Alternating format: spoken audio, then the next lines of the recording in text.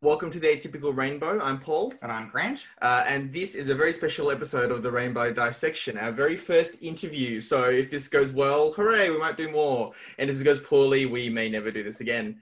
But we have a very kind guest who has offered his time and his experience in the field of gay parenting in Australia. We have Terry. Thanks for joining us, Terry. Hi, how you going? Good. So why don't you tell us a bit about how your family came together? So at the moment we have a 2-month-old and a 2.5-year-old.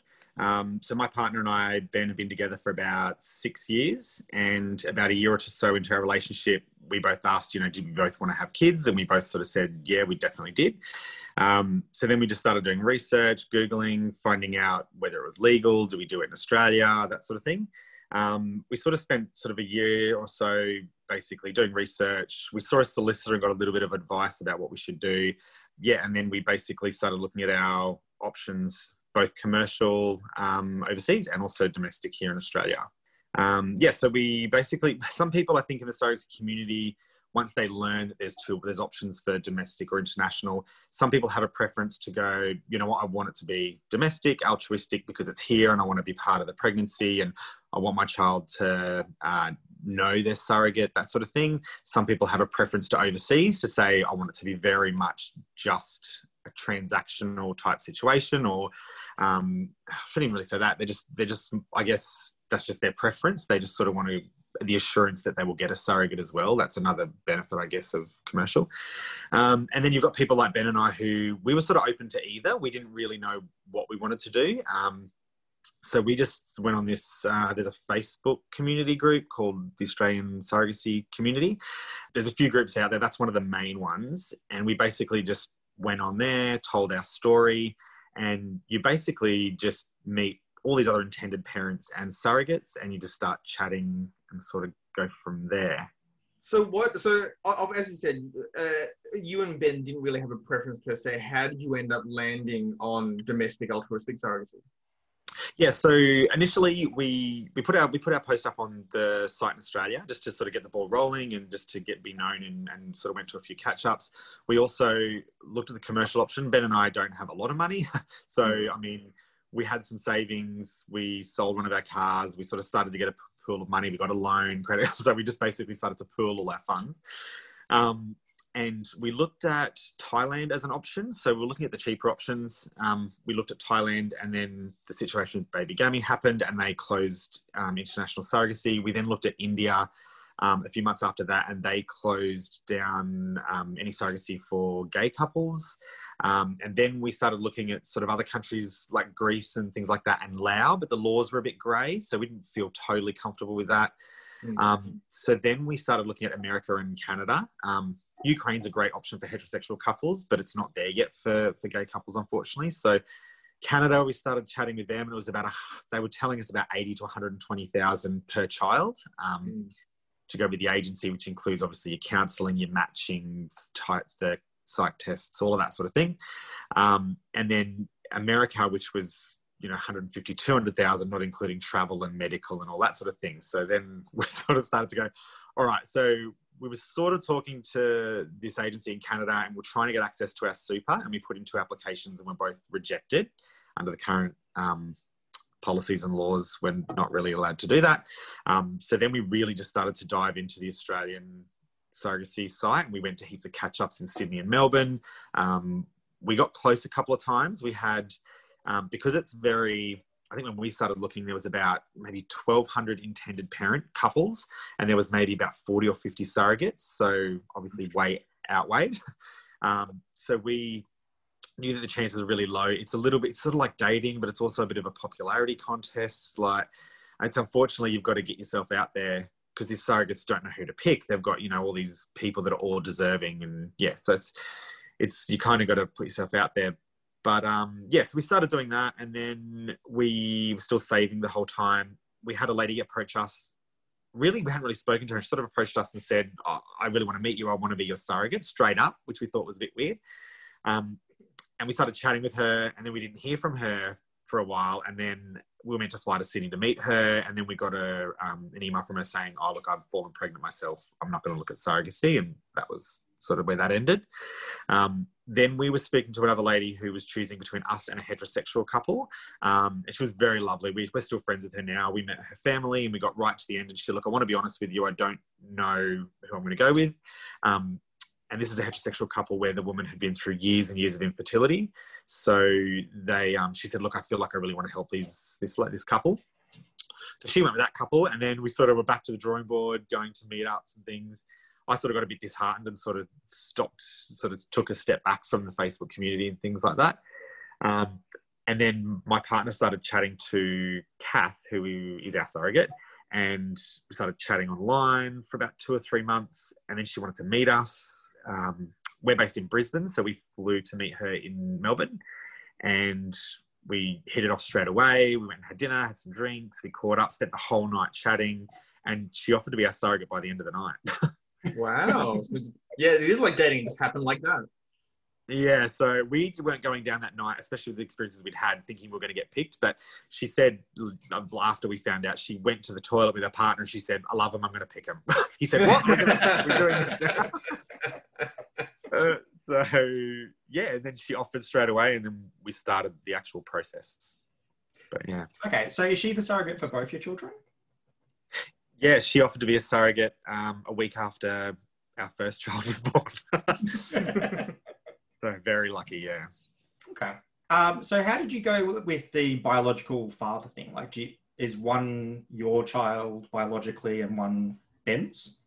Yeah, so Ivy, our 2.5-year-old, is so egg donor. We did gestational surrogacy, so obviously our surrogate is not biologically related to our children. So it was my best friend from high school, who I've known for about 20 years. She's our egg donor. So she's the egg donor of both the girls. Ivy, our 2.5-year-old, is my sperm, and Maeve, our 2-month-old, is my partner Ben's sperm.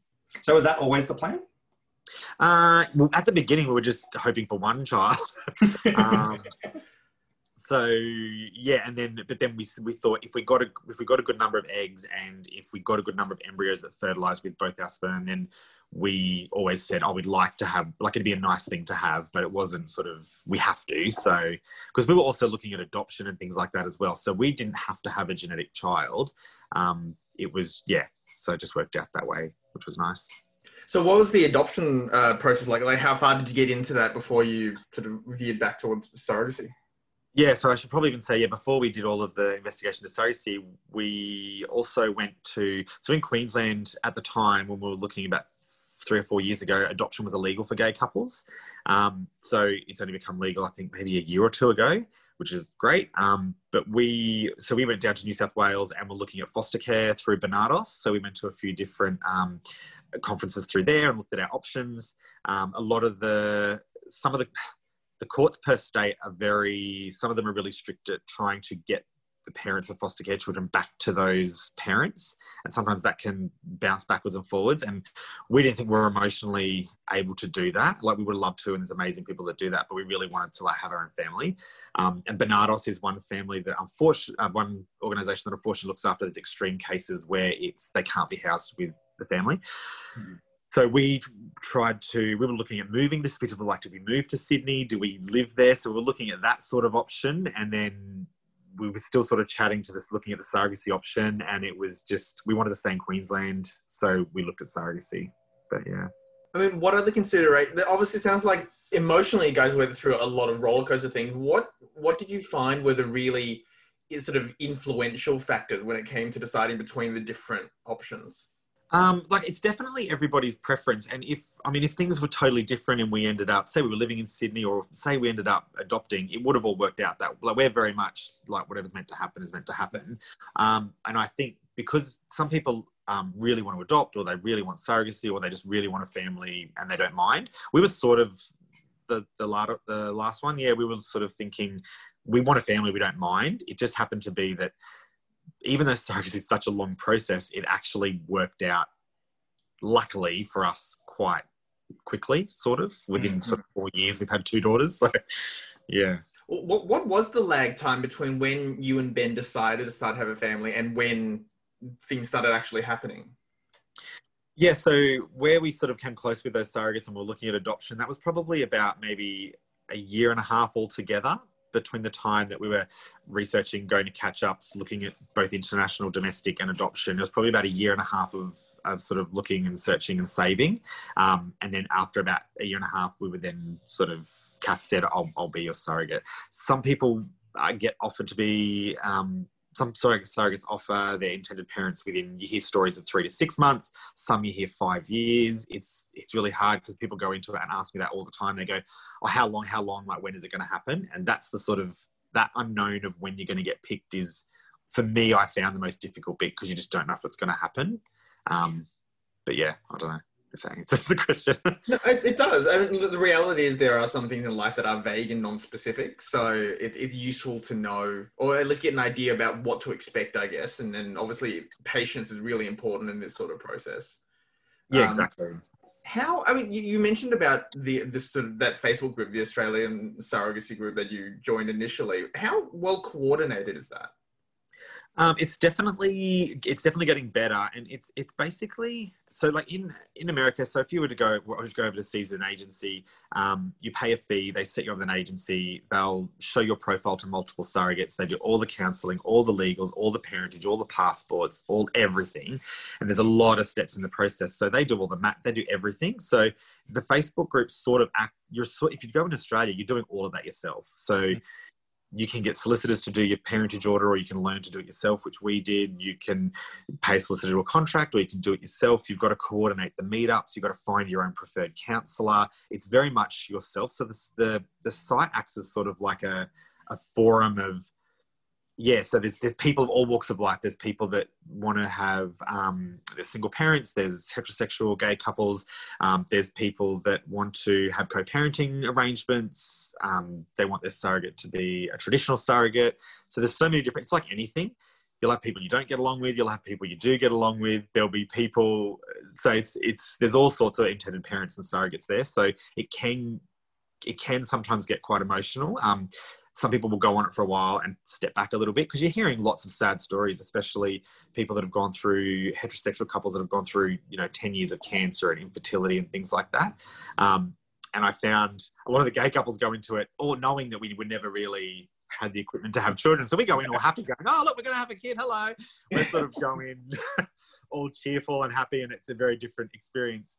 And then you've got heterosexual couples that obviously have sometimes had like quite a lot of heartache. So it's all sort of all spectrums. And you'll also get surrogates that will say, well, gay couples also don't really understand what a woman goes through to be pregnant, and the female anatomy and what they go through being pregnant. So some surrogates go, well, I don't really want to go with the gay couple because I want to help a woman, because my preference is because they'll sort of understand more of how it works. And you get other women that are like, oh, I don't want to have a heterosexual couple, I want a gay couple because I don't want them to be involved in all of that stuff. So you just really got to match with someone that you agree on most things with, because there's just all sorts of people there. So did you find many surrogates had preferences? Like, was there surrogates who didn't want to go with a single parent?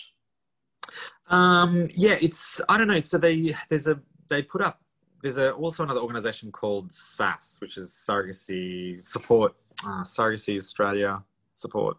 Something SASS anyway, and they have started putting up stats on the site each year. So they show you, I think the last year's stats, there was 40 or so babies born. It was about 35% gay couples, 60-something percent heterosexual couples, 1 in 10, one single gay dad, and a couple of single mothers. So it's sort of a mix. A few years before that, it was more 50-50 with heterosexual and gay. There's not many single people there.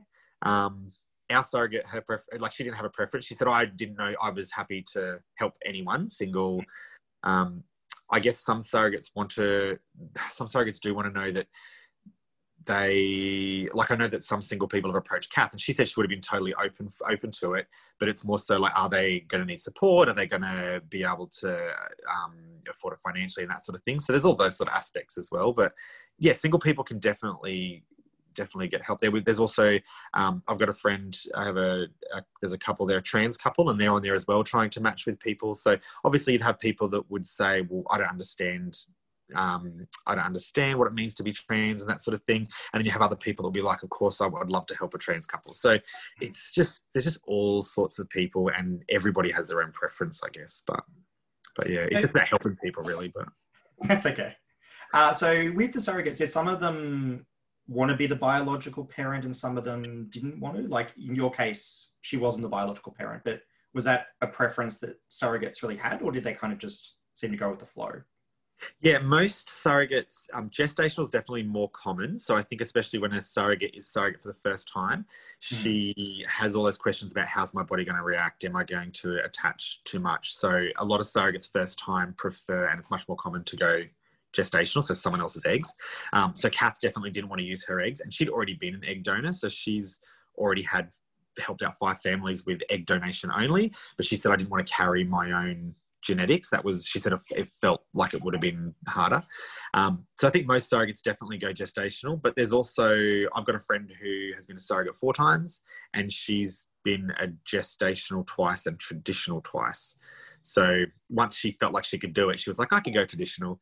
And you get some women that have been egg donors that say, no, I'm going to go straight into surrogacy. I feel comfortable. I can go traditional straight away. It definitely helps. Obviously, you don't have to get an egg donor, create embryos. The cost is obviously a lot less as well. But yeah, the emotional, I guess, is a bit more.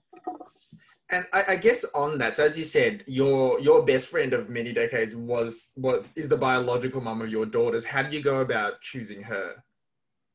Yeah, well, she was actually going to be my surrogate. And then before we met Kath, and she said, I'll be your surrogate. But I was her birthing partner, and she had a very traumatic birth. And after that, she said, I can't be a surrogate, but how about I donate eggs? And I hadn't even thought about it.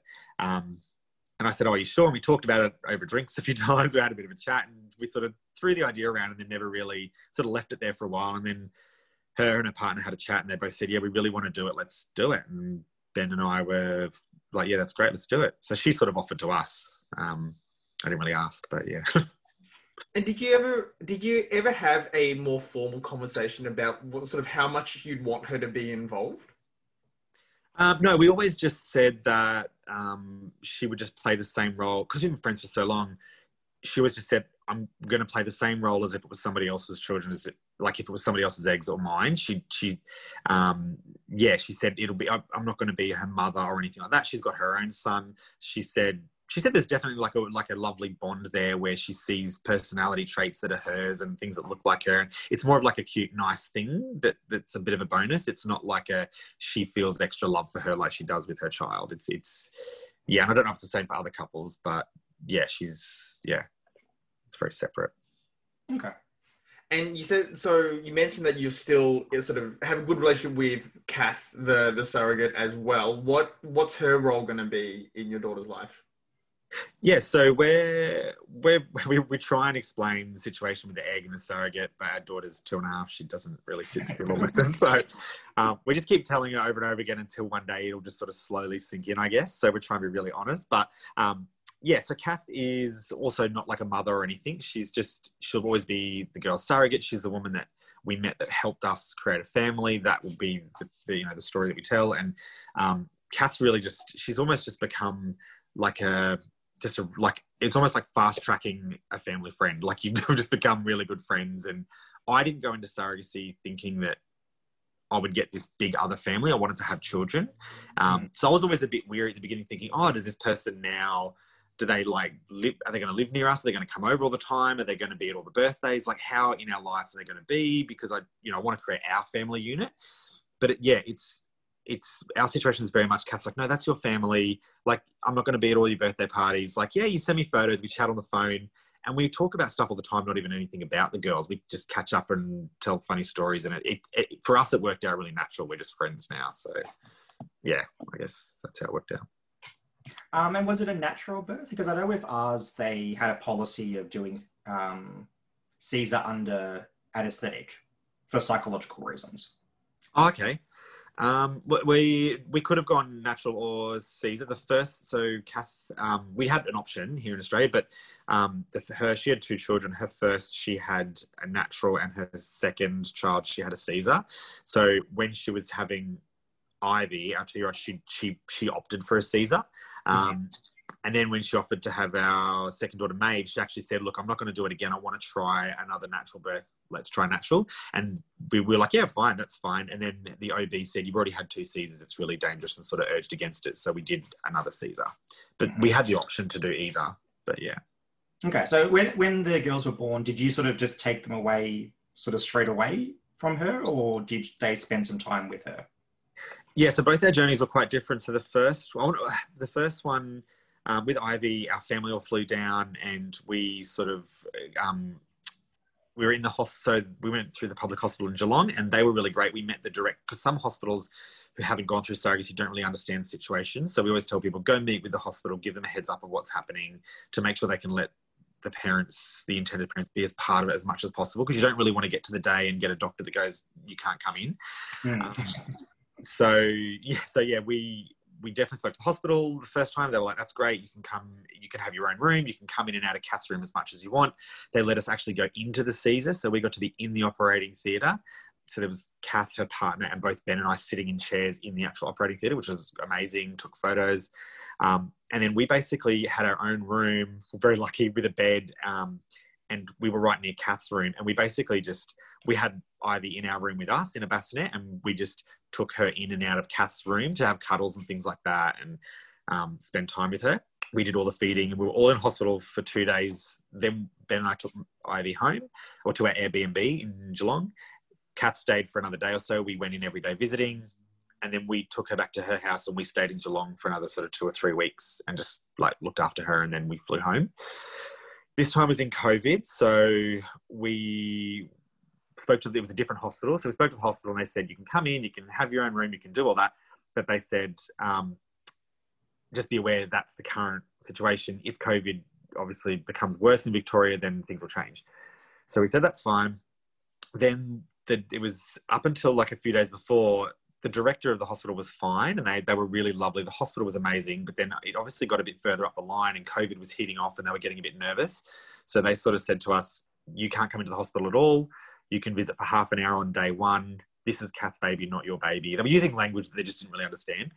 And I think it was the CEO or one of the big directors that was based in WA, and we were sort of having conferences with him, and they'd said that we weren't the parent. Kath had to look after the baby for 5 days. She said that's not ideal. We then had a chat with our solicitor. They said, look, they because of COVID and the restrictions with the health department, they can not let you in, but they can't not let Kath release the baby to you. So if after 1 or 2 days the baby's healthy, Kath can discharge the baby to you, but they were saying, no, they can't give the baby. She can't give the baby to you. She can give you the baby off the premise. We don't want to know about like that that was very much that. We then spoke to our solicitor, spoke to the OB, they spoke to their solicitors, explained the whole situation, and they did a full back that was amazing. They gave us our own room side by side with Kath. We were all in there for 5 days. So it was much stressful with COVID, but it was right before it was all sort of going to come to a head, and then the hospital was really amazing in the end. But yeah. That's good. And you also had to follow quarantine rules as well, didn't you? Sort of, you had to think about the logistics of how to plan all that and how to be able to stay somewhere for 2 weeks, yeah? Yeah, so we stayed down there in Geelong for 4 weeks. They're in locked stage 3 and Melbourne was in 4, yeah. So there was obviously nothing open really, couldn't really go anywhere. It was all sort of face masks and things like that. So Ben would stay with Maeve, Ivy in the Airbnb, and I'd stay with Kath and Maeve, and then we'd switch out, swap over, and I'd take Ivy. We did that for 3 days, 3 or 4 days. And then when we left, Kath actually stayed with us for a week this time, and she wanted to breastfeed. So when we did our pre-counselling with our second daughter, Kath said, I loved our first journey, but there's a few things I want to do differently. And one of them was to breastfeed, and we were totally fine with that. So Kath moved in, and she said, I want to stay with you for a little bit. So she stayed with us for about a week, and she did breastfeeding. We had formula feeding, a bit of a mix of both. And then when we flew back, we had to hotel quarantine. So we were escorted by military to a hotel, and we spent 14 days in a hotel room with a newborn that woke up every half an hour and a 2-year-old having tantrums. Oh, so it was full on, yeah. But we got through it. That's good. So are there plans for more kids? No.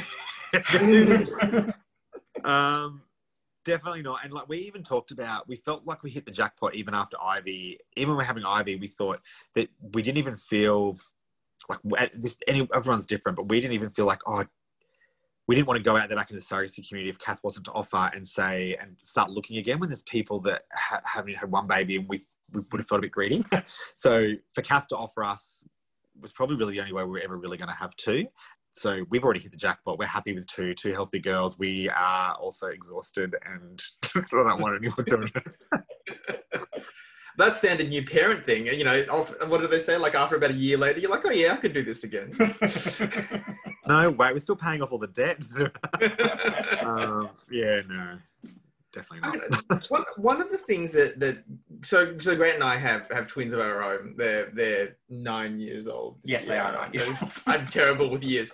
And one of the things we talk about sometimes is what would we really want if logistics weren't an option? So if we were a heterosexual couple who would have been able to just, do it and make a baby without having to think about surrogates and costs and travel and all that kind of stuff, would we want more? And I always wonder, I guess in yours and Ben's situation, was it when you started to have those initial conversations after you're together for about a year, was there ever talk of having more, or you just wanted just one? I mean, if we put all the like surrogacy and sort of the money and all that sort of stuff aside, I always wanted two because I have just myself and my brother, family of two. Ben has 4, so he still wants to, is like, oh, let's have every embryo. We have 6 embryos left. And I'm like, we are not having any. He's in the tired, toddler tantrum, baby not sleeping stage. He's sort of said, oh yeah, okay, that's it. But he would definitely, if money was not an issue, I think he would have more. But I'll be like, no, we're not having more. I mean, do you ever resent that? Do you ever resent the idea that you couldn't, because there are so many other barriers besides just logistics, that would prevent you from having more if you did want more?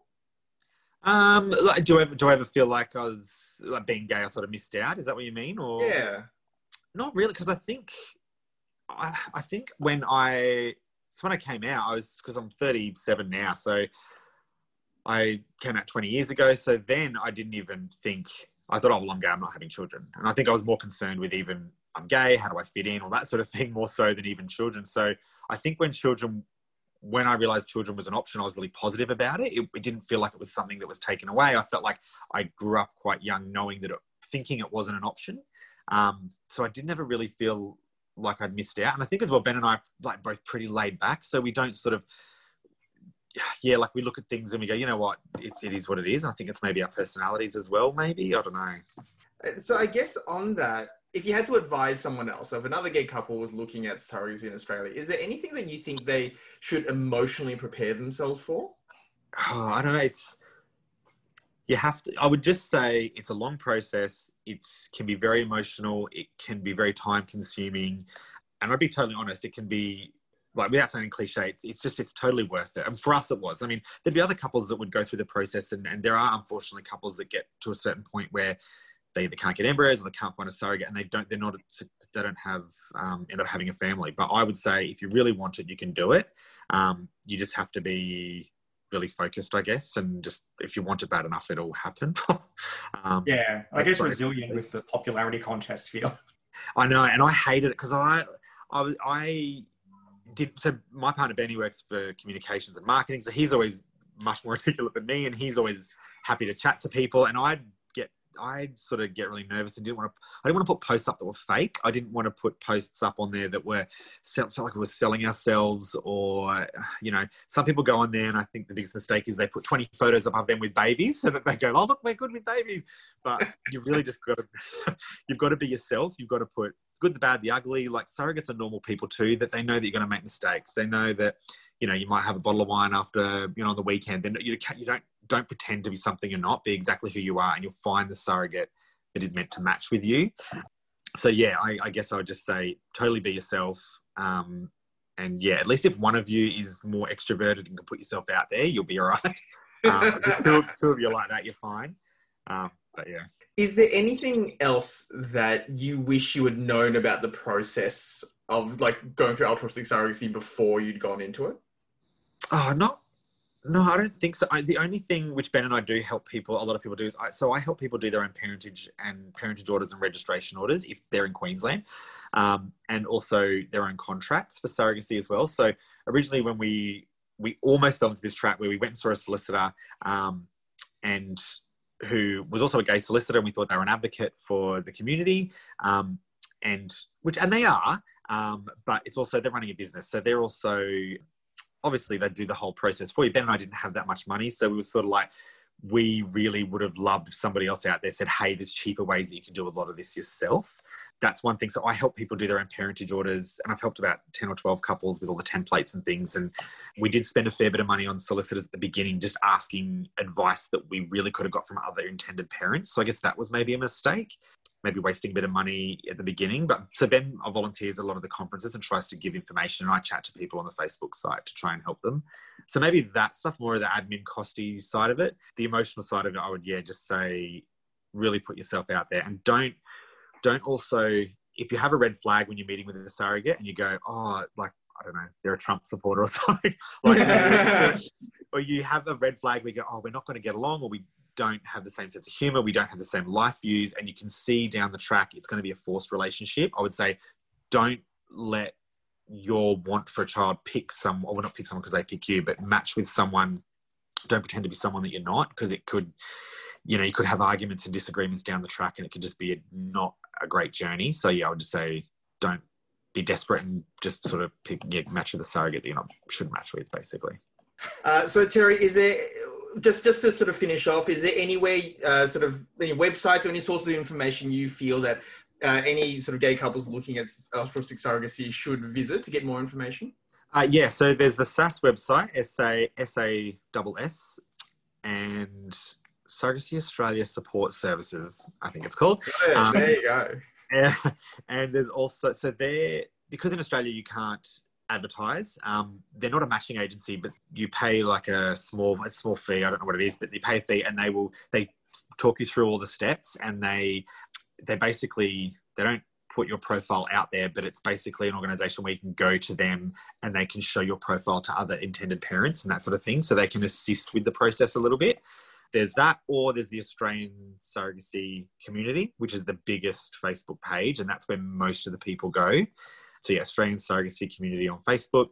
There's also a lot of those groups per state. So if you go on the main Australian Surrogacy Community page, that you'll see all the catch-ups for ones in New South Wales, Victoria, Queensland, and that's the way if you want to go do face-to-face catch-ups. If online is not your thing and you're finding it difficult to promote yourself online, go to the catch-ups. They're often good. They're a bit more easy breezy. There's like 20 or 30 people that go to those, so they'll also be on that group as well. Brilliant. Well, thanks for your time, Terry. I really appreciate it.